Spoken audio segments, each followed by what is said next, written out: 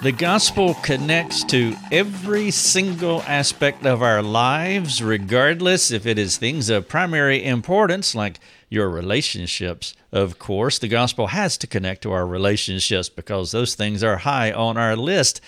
But the gospel also connects to tertiary matters, those things that are important but not at the level of our relationships. Now, one of those lesser but valuable loves in all of our lives is Christian music.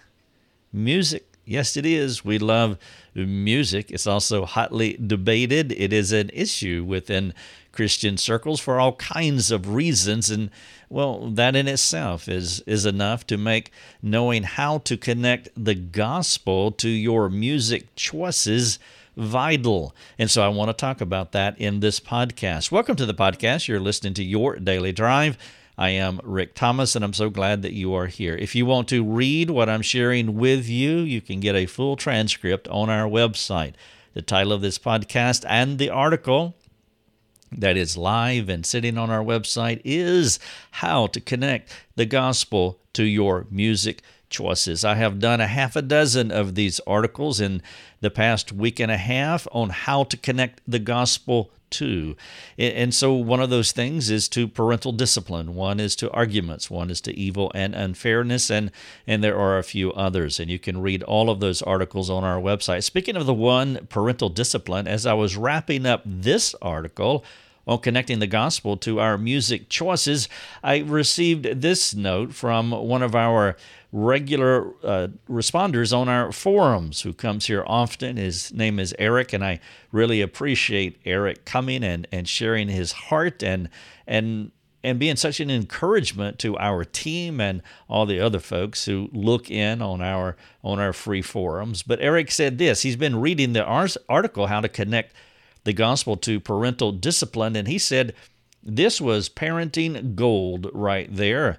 My first time being a dad, I found myself in difficult circumstances. I love being a dad and wanted to be a good one, but I had some issues that was pushing people away and affecting my son. I never saw repentance in my home growing up, really, so I don't know what it was. Through articles and teaching here, we have a relationship with lots more repenting to each other, mostly to him. I don't like when I'm too harsh at times, but when I do, I try to make sure I make time to talk about it and show him love and tell him what I meant in a better, more loving way instead of just remaining silent about my sin. Great info for a struggling parent is key info.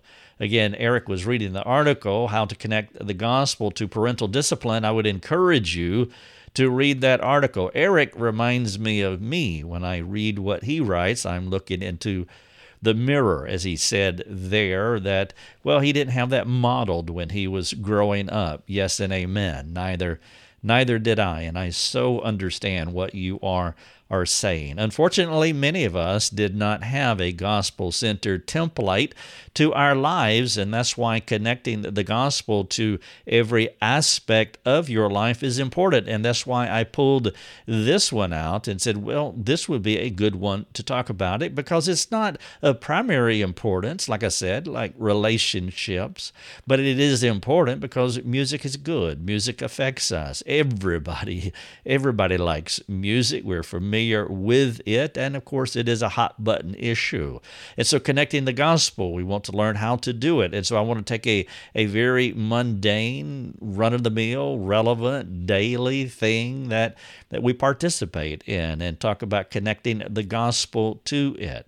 Now, if you want to talk to us the way Eric does, you can get on our free community forums. Now, I said free community forums. Eric's a supporting member, and so he may be on our private forums. And so it depends, either one. If you do support our ministry, you're welcome to do that, and you can get on our private forums. But if not, just go to the community forums. It's because of Eric that we have these free forums and we have these free resources. And so you're welcome to go, and we're not going to it's fine. You don't have to ever support us. That's between you and the Lord. But what is important to us, this is the important thing, and that is that we have the opportunity to serve you, and you can make that happen. And so if you do have a question about connecting the gospel to any aspect of life, to music, to parental discipline, to something else, maybe you have a question about something else, and that would be fantastic. I want you to ask it. All right, let me jump into this one, how to connect the gospel to your music choices. When thinking about connecting the gospel to music, you want to distinguish between what the gospel is and its effects. Now, I want you to follow with me in this illustration I'm going to share with you in just a moment, because I'm going to connect what I'm about to say to this idea of music. And so hang tight, listen well, because it will make sense in a few moments. But what I want you to do right now is to distinguish between what the gospel is, and it may be more accurate to say who the gospel is, and the effects or the results of the gospel. Those are two different things. Now, they interlock, of course. There are two things that you never separate. You don't want to separate, but they are two different things nonetheless. And so you want to distinguish between what or who the gospel is and the effects of the gospel. Let me illustrate my point here. Imagine if it was Christmas and you gave a gift to your child. Now, while we are using our imagination here, let's suppose that your child expressed gratitude for your generosity, for your kindness, for your thoughtfulness toward him.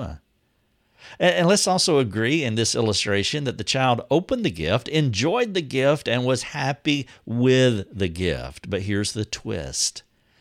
Let's say the child chose to set the gift aside to spend time with you, the giver of the gifts, rather than the present. Now, maybe your child would say something like this in the illustration: "Dad, you are so kind to me. You have blessed me in every way imaginable by how you lavish your love on me. You have gone to great lengths to provide this gift. And while I am incredibly grateful and blessed by your generosity, I had rather spend time with you. You're the one I love. You're the one that I adore. You're the one that I desire to be with, even more than this gift, as much as I am appreciative of the gift. Dad, I don't want to minimize what you have given to me. I'm not doing that at all. But I want you most of all, Dad." Now, I know that every one of you, all you parents, have had that experience with your children on Christmas Day. It's a common occurrence. Or maybe not. I'm not sure about you, but I think if any one of my children ever said something like that or remotely close to this, I think I would fall through the floor. Now, I know that they love me and they adore me and they love their mother, and we have wonderful relationships. It's one of the greatest gifts that God has given me outside of salvation and it is the greatest gift that God has given me outside of salvation and my wife. And so I adore my children, and they adore me and us. And I love to say that I'm the luckiest man in the world to be able to be their parents. But let's be honest. If the truth were known, this kind of attitude is not native. It's not native to me.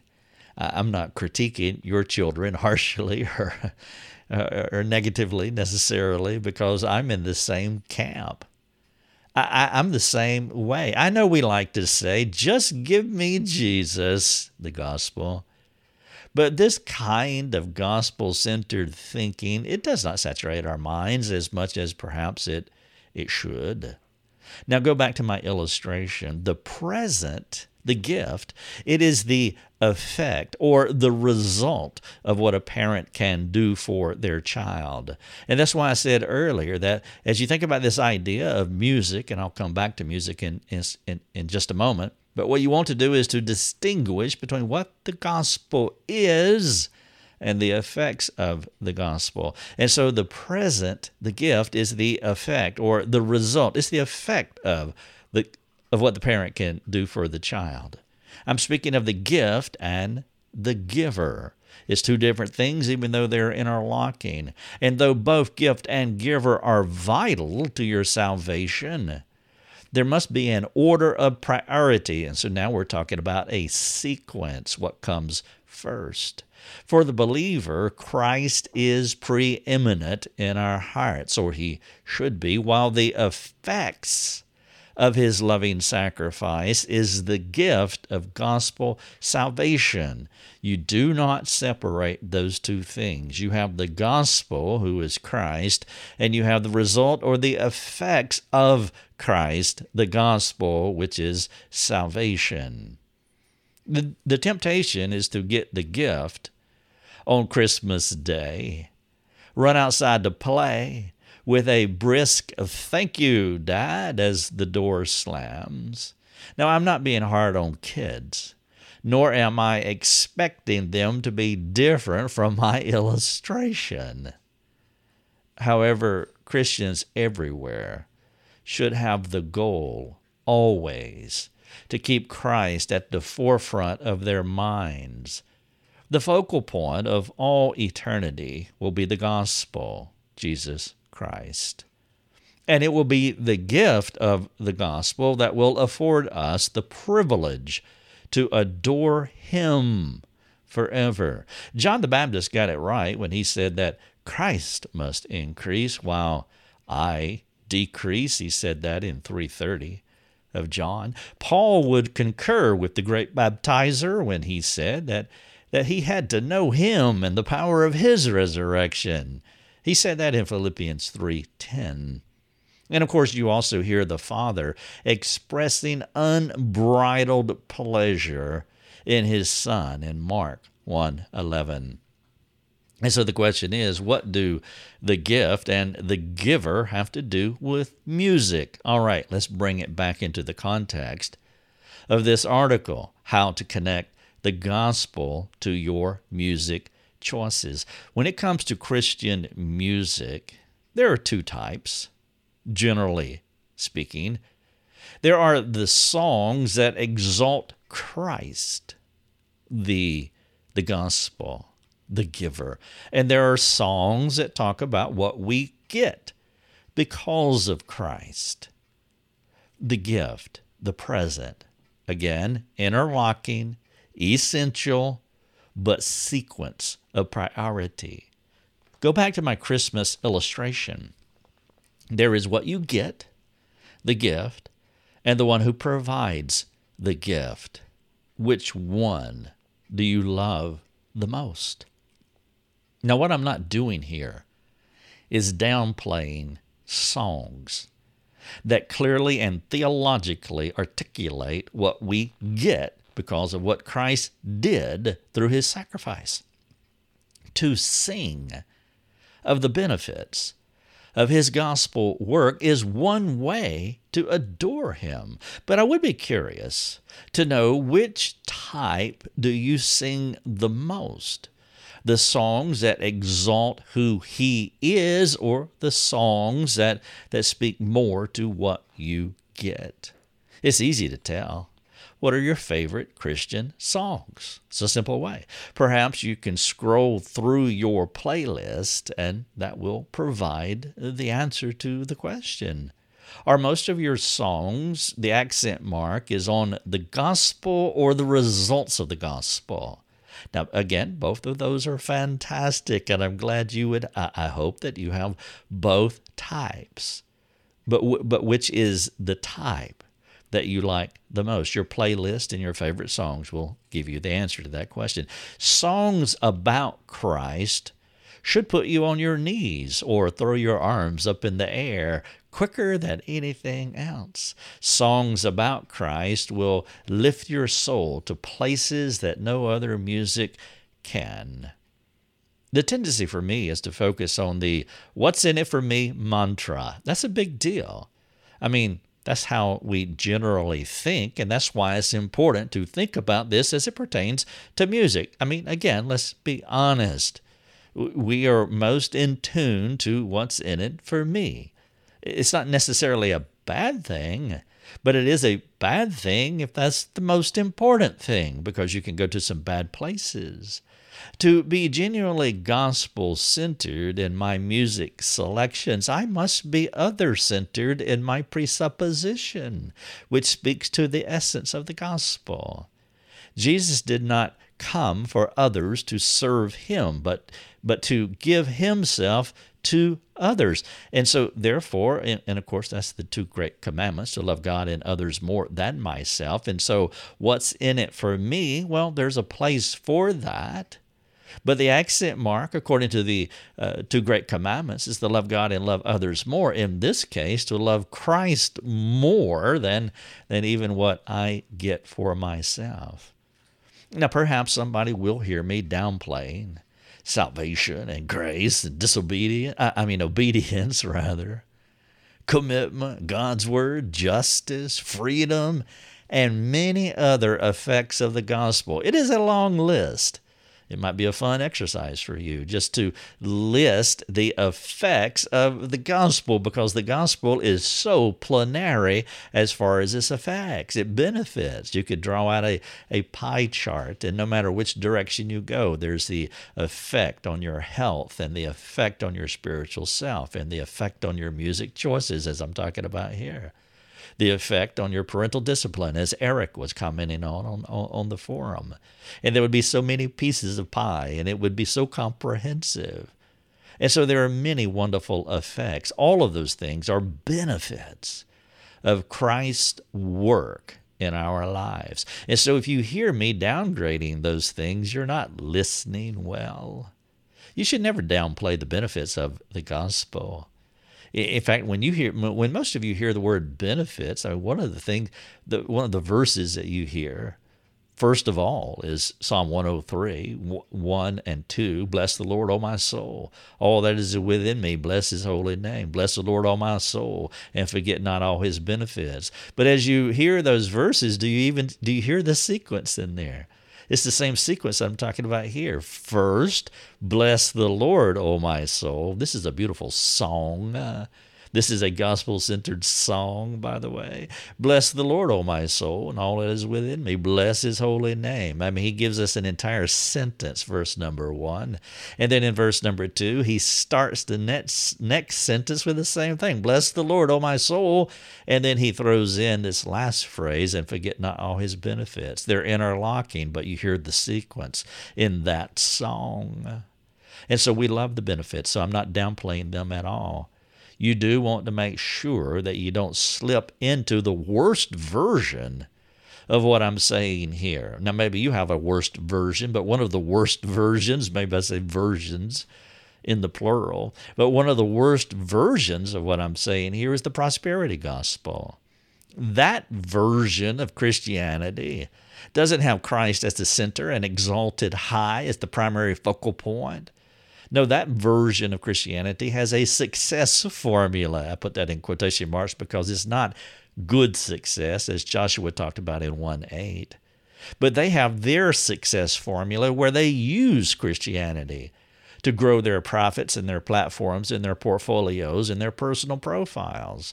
They adore themselves more than Jesus, and they surround themselves with all the companions that will pump that winning attitude into their brains. Go fight, win, so they can be successful. That's the kind of music. And one of the companions that they will put in their lives to pump that winning attitude into their brains is a music that motivates them to give them the desires of their hearts. And so one of the worst versions of this kind of music that focuses on the effects of the gospel, what's in it for me, you could go all the way to the extreme, and you could be some version of the prosperity gospel. If the effects of the gospel do not turn you back to the giver of the gospel, you may want to address how you think about the gospel. And so in this podcast, I'm speaking of your music choices. May Christ always be first in your mind and on your playlist. If he's not, Perhaps you want to revisit your Christian music diet to examine the kind of spiritual food that is fueling your heart motivations. Maybe reading Revelation 5 will help you to reorient your mind back to the giver of our great salvation. Now, I have not addressed other types of music in this article. I suppose you listen to different genres, right? I hope you do. I mean, some maybe don't. I'm sure that's possible. But it's great because music is a gift from the Lord. For example, when I write, as I was writing this article out just a few moments ago, I was listening to Mozart because it's one of the purest forms of music there is. And it helps me to stay focused on the task of serving you. I talked to our mastermind students about this. I call it, I'm in Mozart mode. When I'm in Mozart mode, that means I have my noise-canceling headphones on, and I can't hear anything but Mozart playing in my brain, and it helps me to stay focused. I don't think I can listen to Led Zeppelin or Black Sabbath, or for those of you who are under 40, you might not know who those are, and don't even Google them. It's not worth your time. But whatever head-banging music that the young generation listens to, you can't write with that kind of music in your brain, and I'm not recommending that you listen to that music anyway. But music is a beautiful thing, and there's other kinds of music, other genres other than Christian music, and I trust that you listen to them. And the point of this podcast is not to necessarily talk about the different kinds of music and should you listen to them or not. But there are some good music out there that's not necessarily Christian. And if it helps you to stay focused on loving God and serving others, as Mozart does, it helps me to serve you more effectively by listening to Mozart. Now, there are many musical genres. And again, none of them have to be wrong.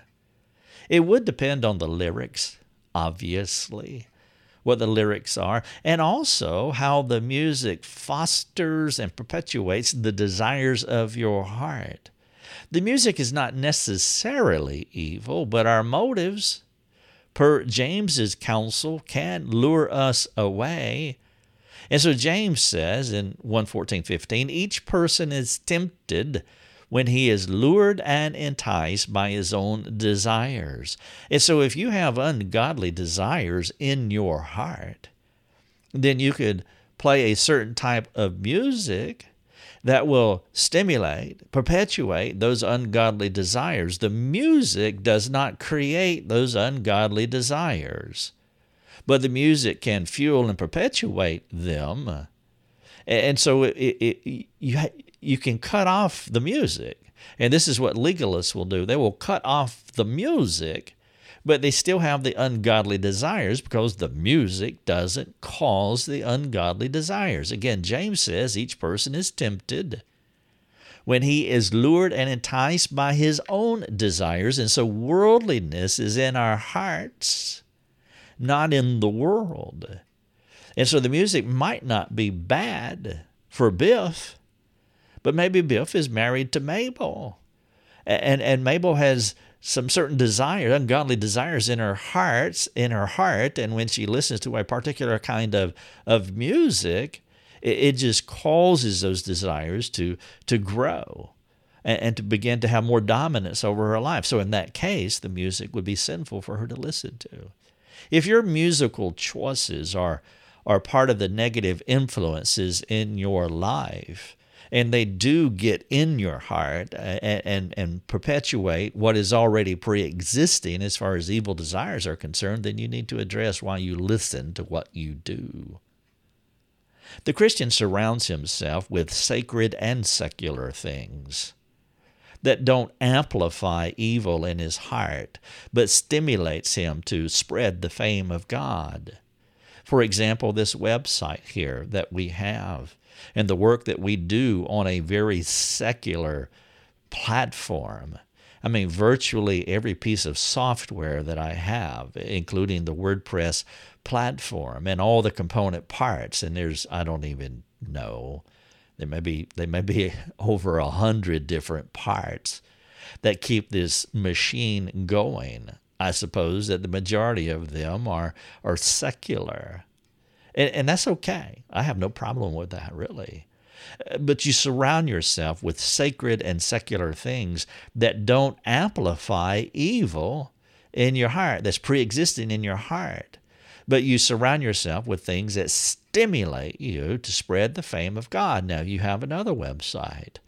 And that website, let's say, is evil because it stimulates this pre-existing condition that you have in your heart. Then you need to cut that off.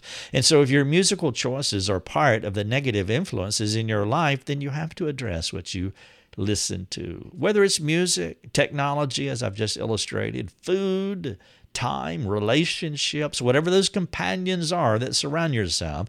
Companions are not necessarily people, though they can be. But companions can be anything. Put yourself in the middle of a piece of paper and then write out all your companions that surround you. Those are the influences in your life.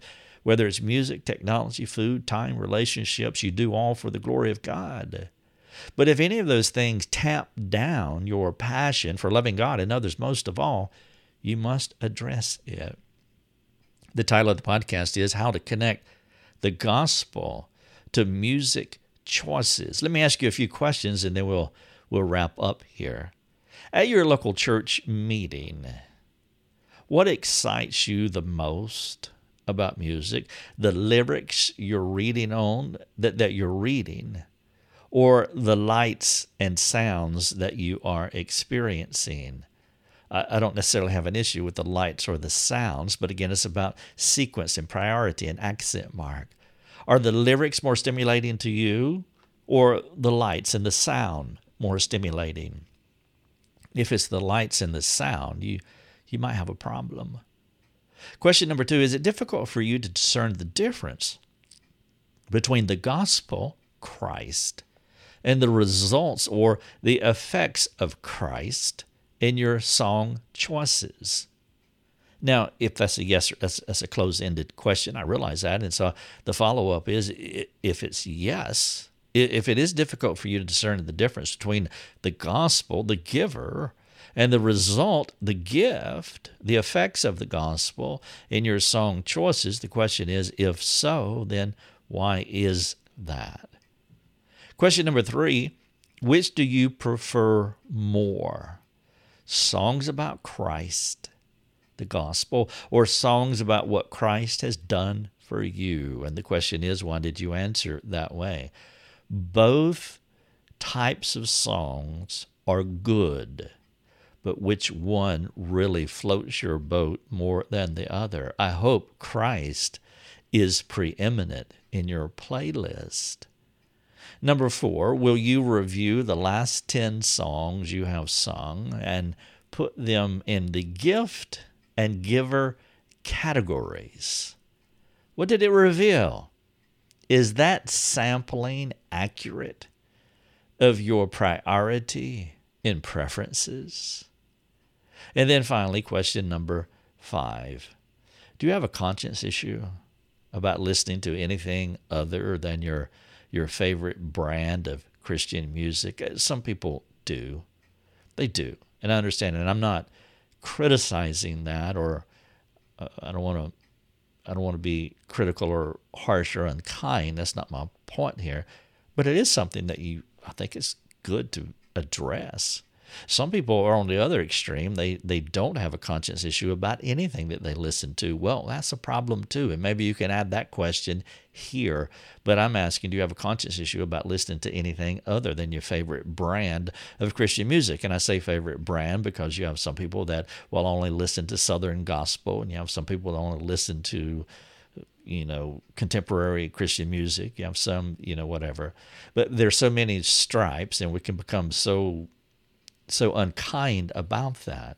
But if you have a conscience issue about listening to anything other than your favorite brand, well, the question is, how did you come to that conclusion? How did you come to that place in your life? And then you could follow up with, how do you biblically defend that position that you have? The title of the podcast, and if you want to read what I just shared with you, go to this article, how to connect the gospel to your music choices. And if you want to talk about it, do like Eric and jump on our website. Your Daily Drive is a production of rickthomas.net, a global community that is seeking to live more productive and inspiring lives. If you'd like to learn more about our community, please go to rickthomas.net. rickthomas.net.